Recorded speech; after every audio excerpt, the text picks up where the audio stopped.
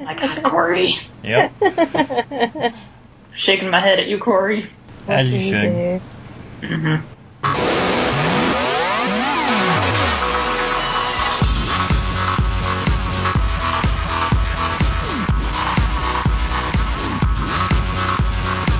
My mama told me when I was young, we're all born superstars. She rolled my hair, put my lipstick on, in a glass of her boudoir. There's nothing wrong with loving who you are. Hi everybody, we're back this week. Manga in your ears. I've got Helen and Corey here as always. Otherwise known as the OG crew, not what Corey was doing behind our backs. Mr. I can't record last week. I'm going to be at Anime Expo. I'm in here with Pirate Radio, doing what I want to. The song you just heard was Born This Way by Lady Gaga. So you can probably tell that this week's episode will be LGBTQ themed. And so, of course, as always, we have an old and a new series. Today, first, we're going to talk about Girlfriends by Milk Morinaga, and it was put out in 2 omnibuses by Seven Seas. Girlfriends is sort of, I guess you could say it's a classic Yuri manga. It's basically about 2 high school girls, one girl named Mari and the other girl is named Akko, and they sort of start out as friends. Akko kind of befriends Mari. Mari's sort of the quiet girl that doesn't have many friends. She's not disliked, she just doesn't have a ton of friends, and Akko is sort of the bubbly one that has a lot of friends but sort of takes an interest in Mari and starts to invite her out, and they hang out after class, they go eat donuts, they do each other's makeup, etc., etc. And over the course of the first volume or so, Mari sort of finds herself developing more than just friendly feelings towards Akko, and then the latter half of the series in the 2 omnibuses sort of focuses on how Mari deals with those feelings and how Akko responds to those, etc., etc. So I really like the series. I'd read maybe half of it a number of years ago, but this is the first time that I'd read through the whole thing, and I can definitely see why it's a classic. What did you all think? Yeah, I've actually had these 2 omnibuses and the one for Kisses, Sighs, and Cherry Blossoms Pink for a while. A friend was getting rid of some manga, and I said I'd take them, so he came up to me at a Barnes & Noble and was like, here are your lesbians. I'd only ever read Kisses, Sighs, and Cherry Blossoms Pink before. I was reading it for a panel. So this is my first time reading through on Girlfriends, and I really liked it a lot. And I think it's funny that this is like one of the first Yuri titles Seven Seas put out. Like, this is one of the things where it's like, well, if people will buy this, maybe we can expand our market, since Seven Seas is just putting out so much gay stuff these days. I feel like this is probably a pretty good title for them to start with, since, it's kind of, it starts off as, oh, cute girls doing cute things, and then by the end they're like, yep, that was sex. That was very, that was sex. Yeah, Corey, I didn't know if you got a chance to look at it at all, or... No. The most exposure I've had to it is Helen's story about receiving lesbians. I ended up being too busy with Anime Expo panel preparation and also doing pirate podcasts. Yeah, pirate podcasts, and also procrastination. That I just didn't get around to reading it. Well, you definitely missed a good one. I think one of the strengths of this one is that they feel like genuine friends. Like Akko kind of expands the things that Mari does outside of school. So, like, she doesn't do a whole bunch. It's not like she's unhappy. She just hasn't done a lot. And Akko sort of brings her into her friend circle, and they go out and do various things. And when Mari does eventually develop feelings for her, it feels natural. Like, this is somebody that's kind of cool, and we do different things, and I get to explore different parts of myself or things that I like to do. So the romantic aspect feels a little more organic instead of forced, like you might see in other romances, etc. Yeah, I was a little surprised that Mari was the one who developed feelings first, since I thought at the beginning, I thought Akko was hitting on her from the beginning.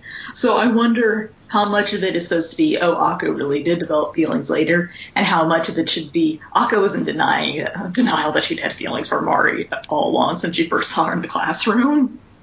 Oh, that's true. I hadn't actually thought about that, because the second omnibus focuses a little more on Akko than it did in the first. And she does say that, she'd wanted to talk to her and et cetera, et cetera. And I hadn't actually thought about that till now. Maybe she was interested in her, but didn't, like you said, didn't really realize it at the time. But it still has some of the tropes that we're used to, where towards the end of the first omnibus, or maybe a little bit after that, you're like, okay, one of them has confessed, it looks like it's going to work, and then it's like, but they're not actually dating, and now they're confused, so then they go back and forth, and they don't talk to each other, then they do, and I'm like, why is this happening? Why don't they just talk to each other? It's really simple, and things that happen that seem fairly obvious, like, okay, they're a couple now, and it's like, no, we're not, we've still got to go back and forth, et cetera, et cetera. So there's still some of the stuff that we're used to seeing, but overall, I thought it was really cute. Like, I know logically a lot of that probably was put in there for the drama and, drawing out anticipation for the series.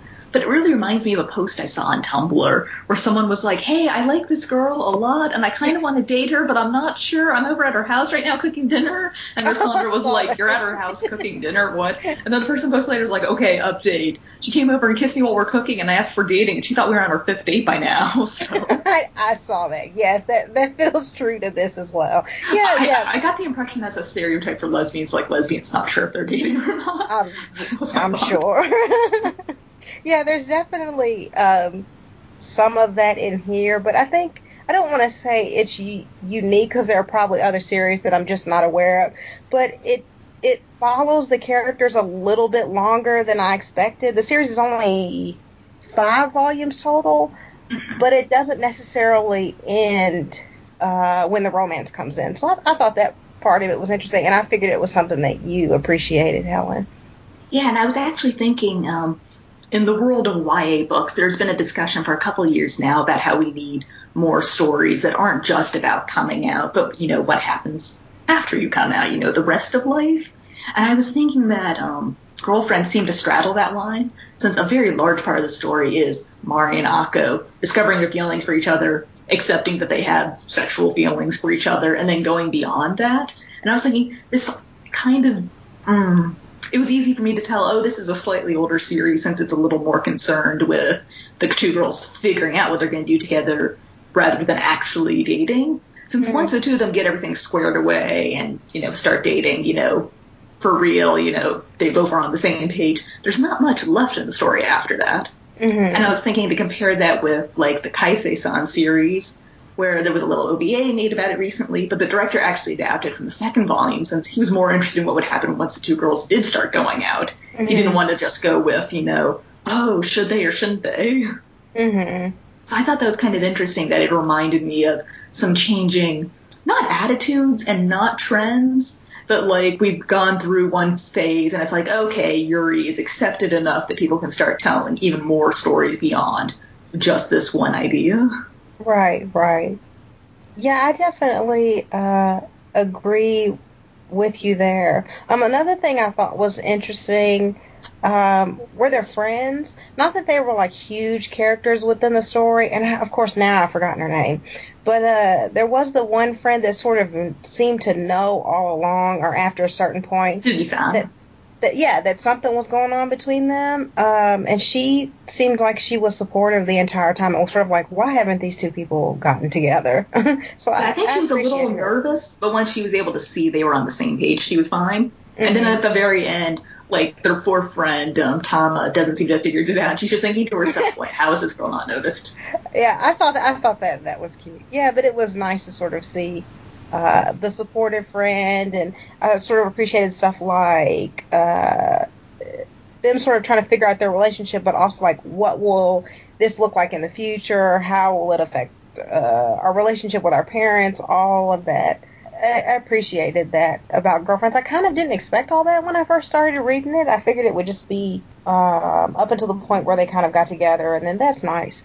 But there were a few things that I was surprised that it touched on in terms of having a relationship like that. I was surprised that it touched on some other topics. I actually thought more of the girls might be dating, since I've been reading a lot of A Kiss and White Lily for My Dearest Girl, and it's also set in an all-girls school, and basically everyone is dating each other. So when I saw Girlfriends, I was like, oh, this means more than one couple. I kind of thought the same thing as well. I was like, I kind of thought there would be more than one couple in this. That's funny, because I thought the same thing. Also because gay people tend to accidentally flock together, so I saw someone saying recently on Twitter, like, if you have just one gay character, then they are a token character, because for some reason you put this poor character out there about their community.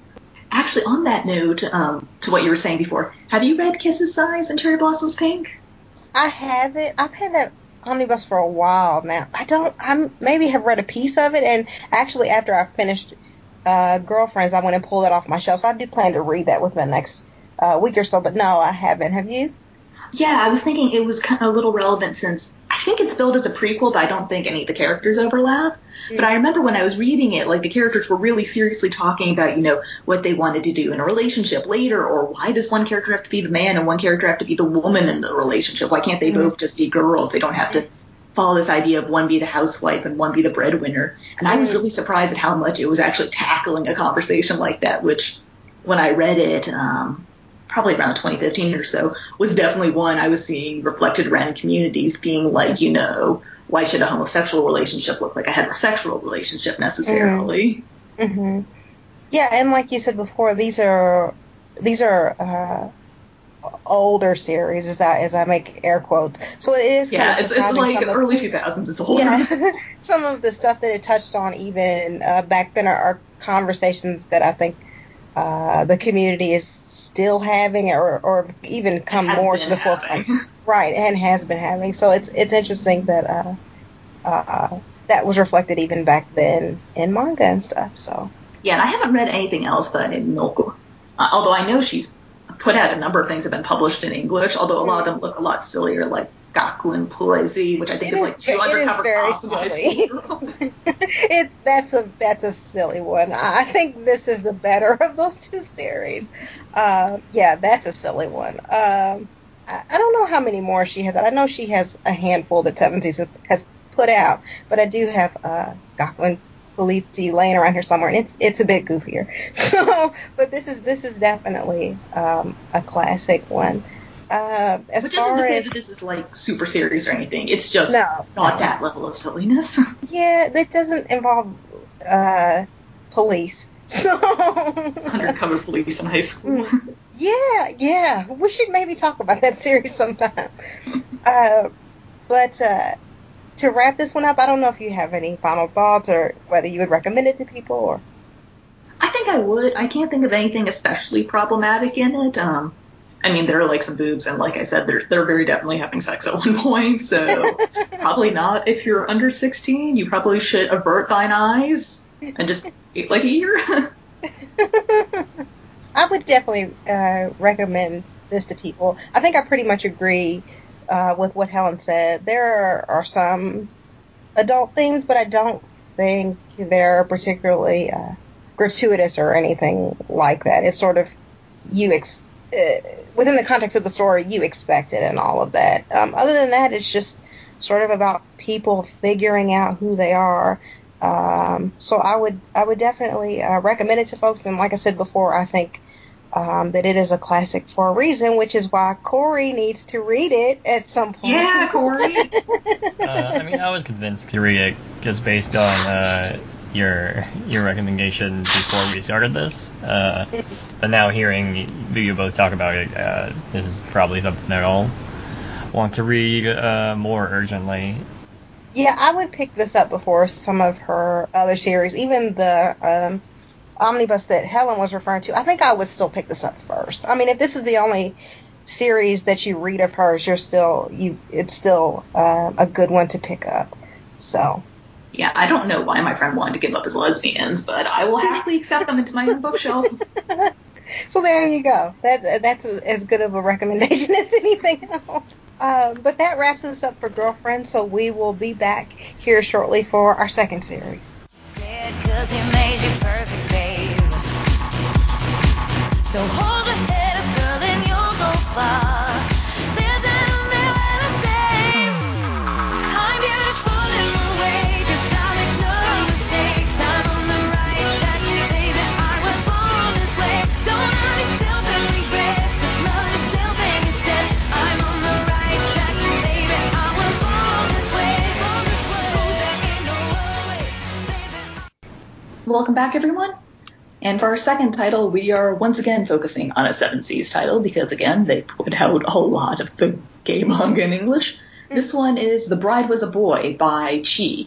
Chi is the only name given to this artist who, as the name suggests, is now a wife but was born male. And so a quick note on pronouns first. In the U.S., if you're talking about someone who is transgender,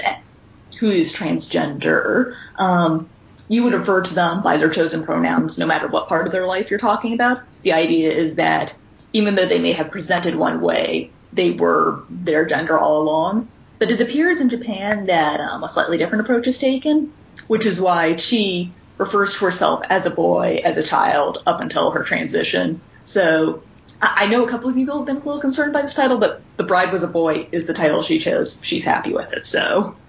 And if anyone's listening to all this and thinking, oh man, maybe I shouldn't read this book, I don't know that much about transgender issues, don't worry. This book is actually a really good explainer of general trans issues and even some really specific to Japan. Here's how being transgendered in Japan works, which I found very informative in the back of the book. Particularly, they had some stuff about like family registries that I found very interesting. Yeah, I'd heard some of the things that you had to do to be legally registered as the opposite gender in Japan, but it was nice to actually see it all laid out here.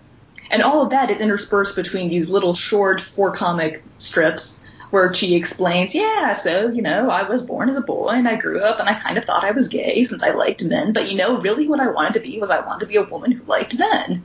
And so it talks about their life and how they went through and how they started presenting as female in college, where they met a guy who was like, oh man, she's so cute. I need to hook up with her now. Someone else is going to take her. Who became her boyfriend, who then became her husband later on. And so it just talks through the whole process. And it's a really sweet little story. There's no hidden gotchas. Her family seems to be very accepting of her coming out as trans. Her husband is just completely down with it. He's like, you're cute. I love you. This doesn't matter to me. I will support you when you go to get your surgery and all that. And so it's a really nice little memoir to read. It's complete in one volume.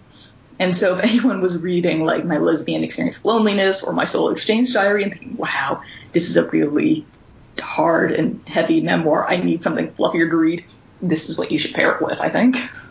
Yeah, I expected, based on My Lesbian Experience with Loneliness, I perhaps erroneously or wrongly expected that this would be kind of in a similar tone. But it was not at all. They're drawn in a chibi style. It's pretty fun and funny throughout the whole book. And, the thing that I think struck me the most was how informative it was about trans issues and stuff like that. Has an entire explainer of the difference between gender identity disorder and transgender.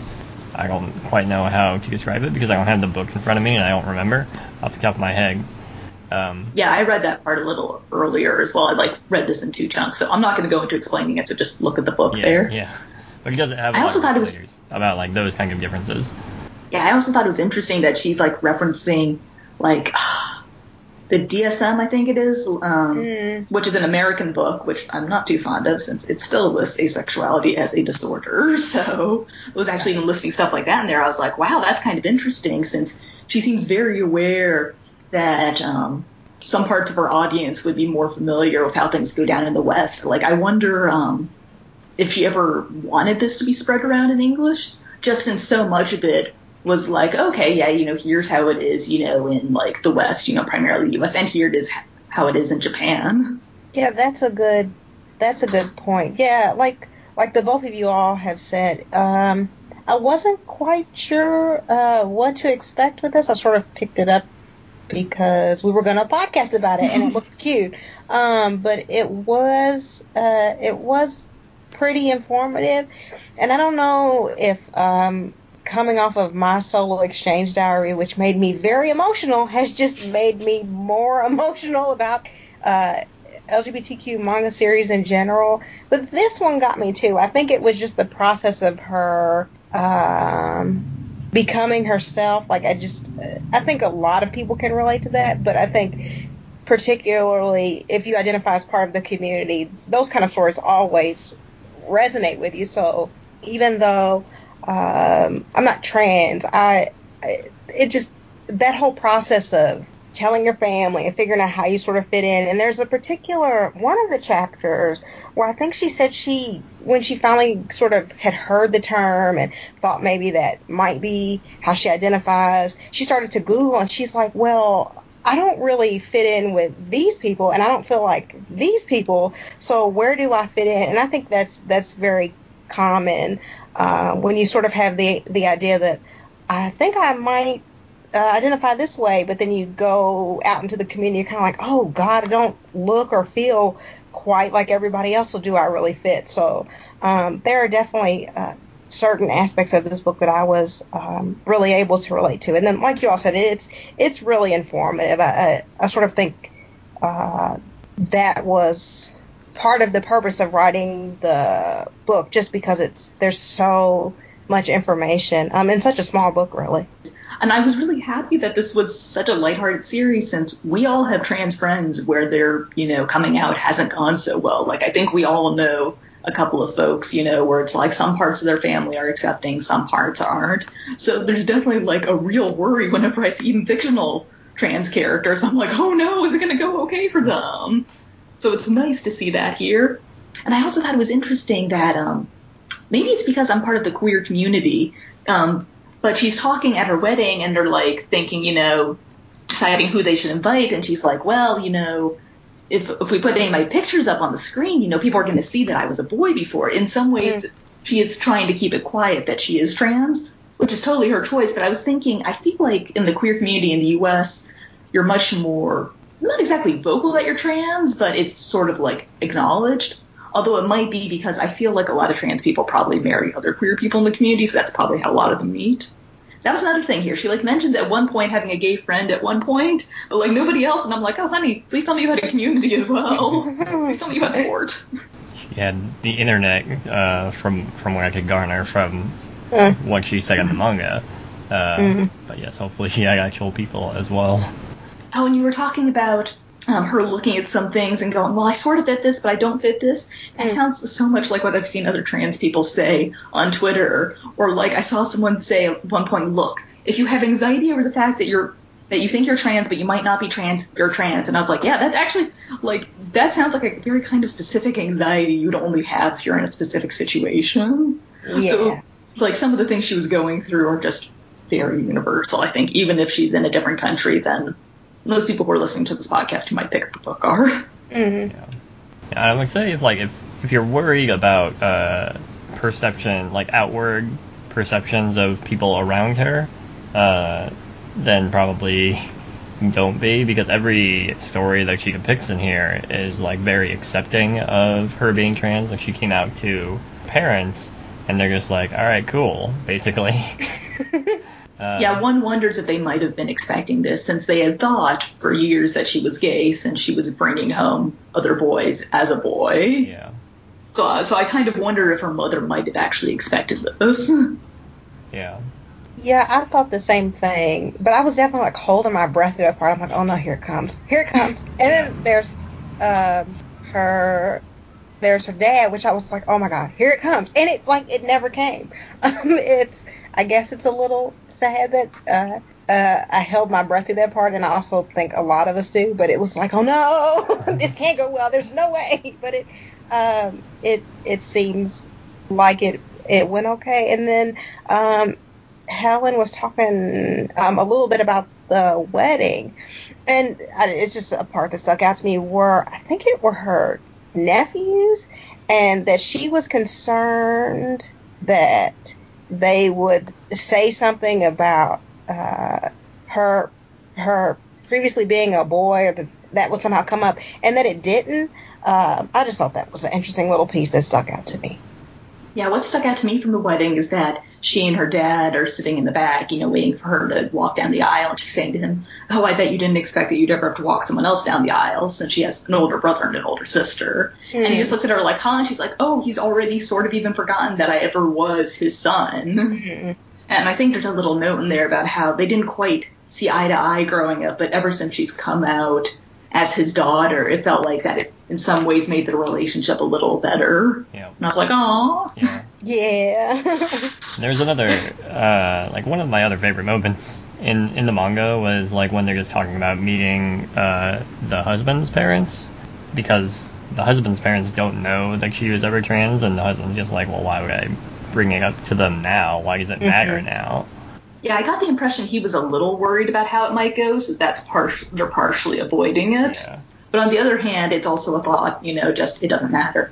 And I've seen one or two of my trans friends say that maybe someday I won't even be referring to myself as trans anymore. I'll just be thinking of myself as male, as female, because in some ways I'll be done transitioning. Mm-hmm. I've only seen one or two people say that. I don't know if that's a view that's debated in the trans community. I mean, probably, since people debate everything. But I was thinking that sort of seemed to be along those lines as well. She's gone through surgeries, she's gone through therapy, so she's done everything to actually get her birth marker changed in Japan. So maybe she considers herself done. And there was, in some of the explainer bits, there was a bit of a sad bit explaining that since Japan, at the time of the writing, doesn't allow same-sex marriages, and I think they're only allowed in a couple areas here, about how, some couples actually have to get divorced so that one person can legally transition and change their gender identity. So, even though people will still love each other, they have to get legally divorced for it to happen. And I was like, what is this bullshit? Yeah, that was a bummer. Yeah, that one was a bummer. But yeah, I don't think we'll talk too much about, the explanatory essay she put in there, since it's better just to read those than to have three cis people try to remember what they said. Yeah. But they were really, I want to say useful, except it's not quite applicable to my own life. But they were really interesting to read and really clarifying. I thought I'd heard before, but yes, in Japan, if you want to undergo, a gender change and be married, you have to prove that you are not infertile, but that you've had enough changes that you can't actually biologically have children, which I think is also really sad. The book is very upbeat in many ways, but she definitely acknowledges that in a lot of ways there are tons of problems with the system, and I hope that the people are able to work it out.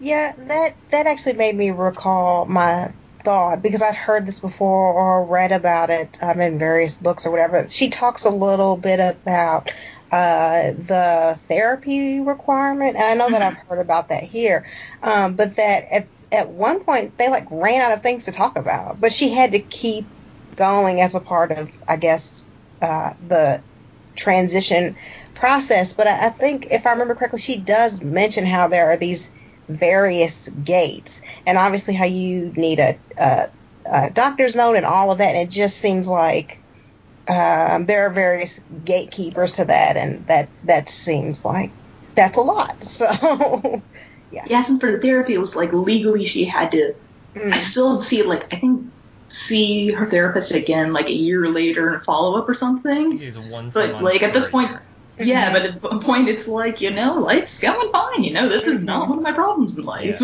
Yeah. It's kind of if you ever go to a therapist and they ask you how your love life is, and if you're me, you have to be oh, I'm asexual, but that has nothing to do with why I'm here today. I'm happy about this part, but let me be the first asexual client from my therapist and explain it all. It's happened twice.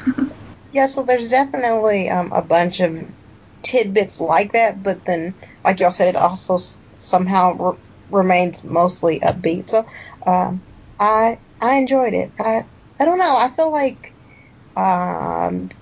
10 years ago we wouldn't have seen a series like this. So I don't think so. Yeah. Look how far we've come, and how far we've also jumped back from other stuff.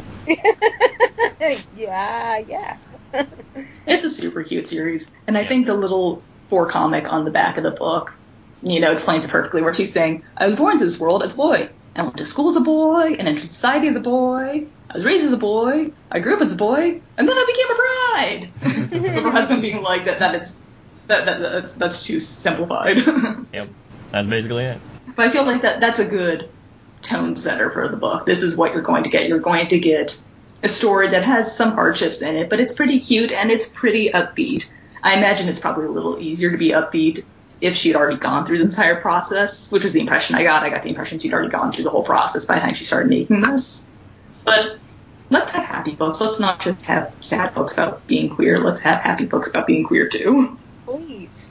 I think those are my final thoughts on this book. Do you guys have any more thoughts you want to end with? Like I said before, it's 10 years ago, I don't think that we would have seen this book in English. I think a lot of it has to do with the moment of time that we're in culturally and all of that. But it's interesting to see this, and I can't help but think of people that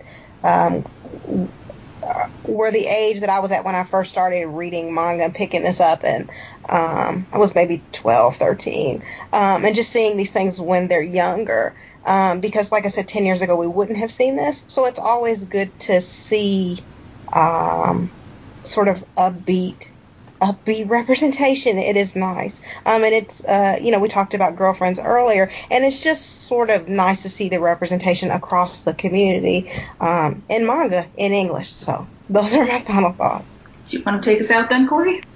Sure. I agree with what everybody else said.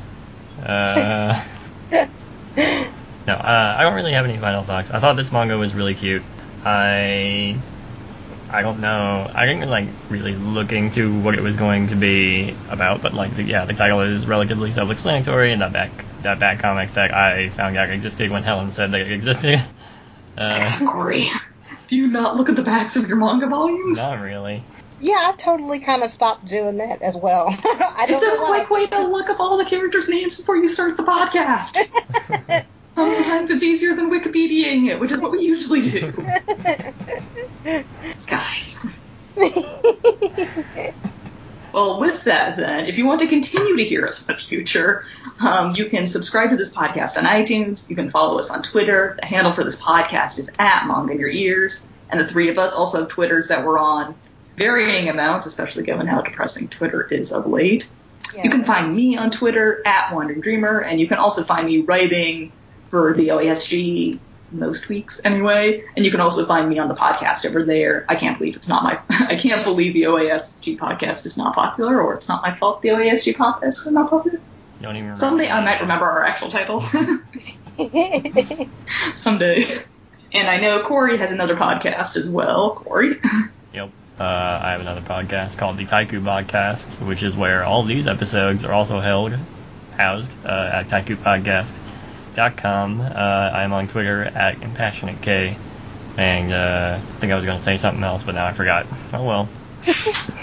You can, I'm probably the person with varying amounts of time on Twitter. You can find me on Twitter @MangioRen. Twitter can be very depressing, but I'm still there. Don't let my lack of tweets convince you that I'm not lurking there. So you can follow me there if you would like. Yeah, we keep sending her back there to look at the cute cat pictures at least.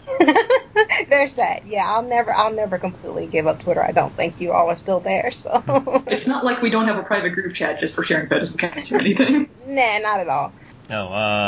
Review and rate us on iTunes and junk. That's what I was going to say.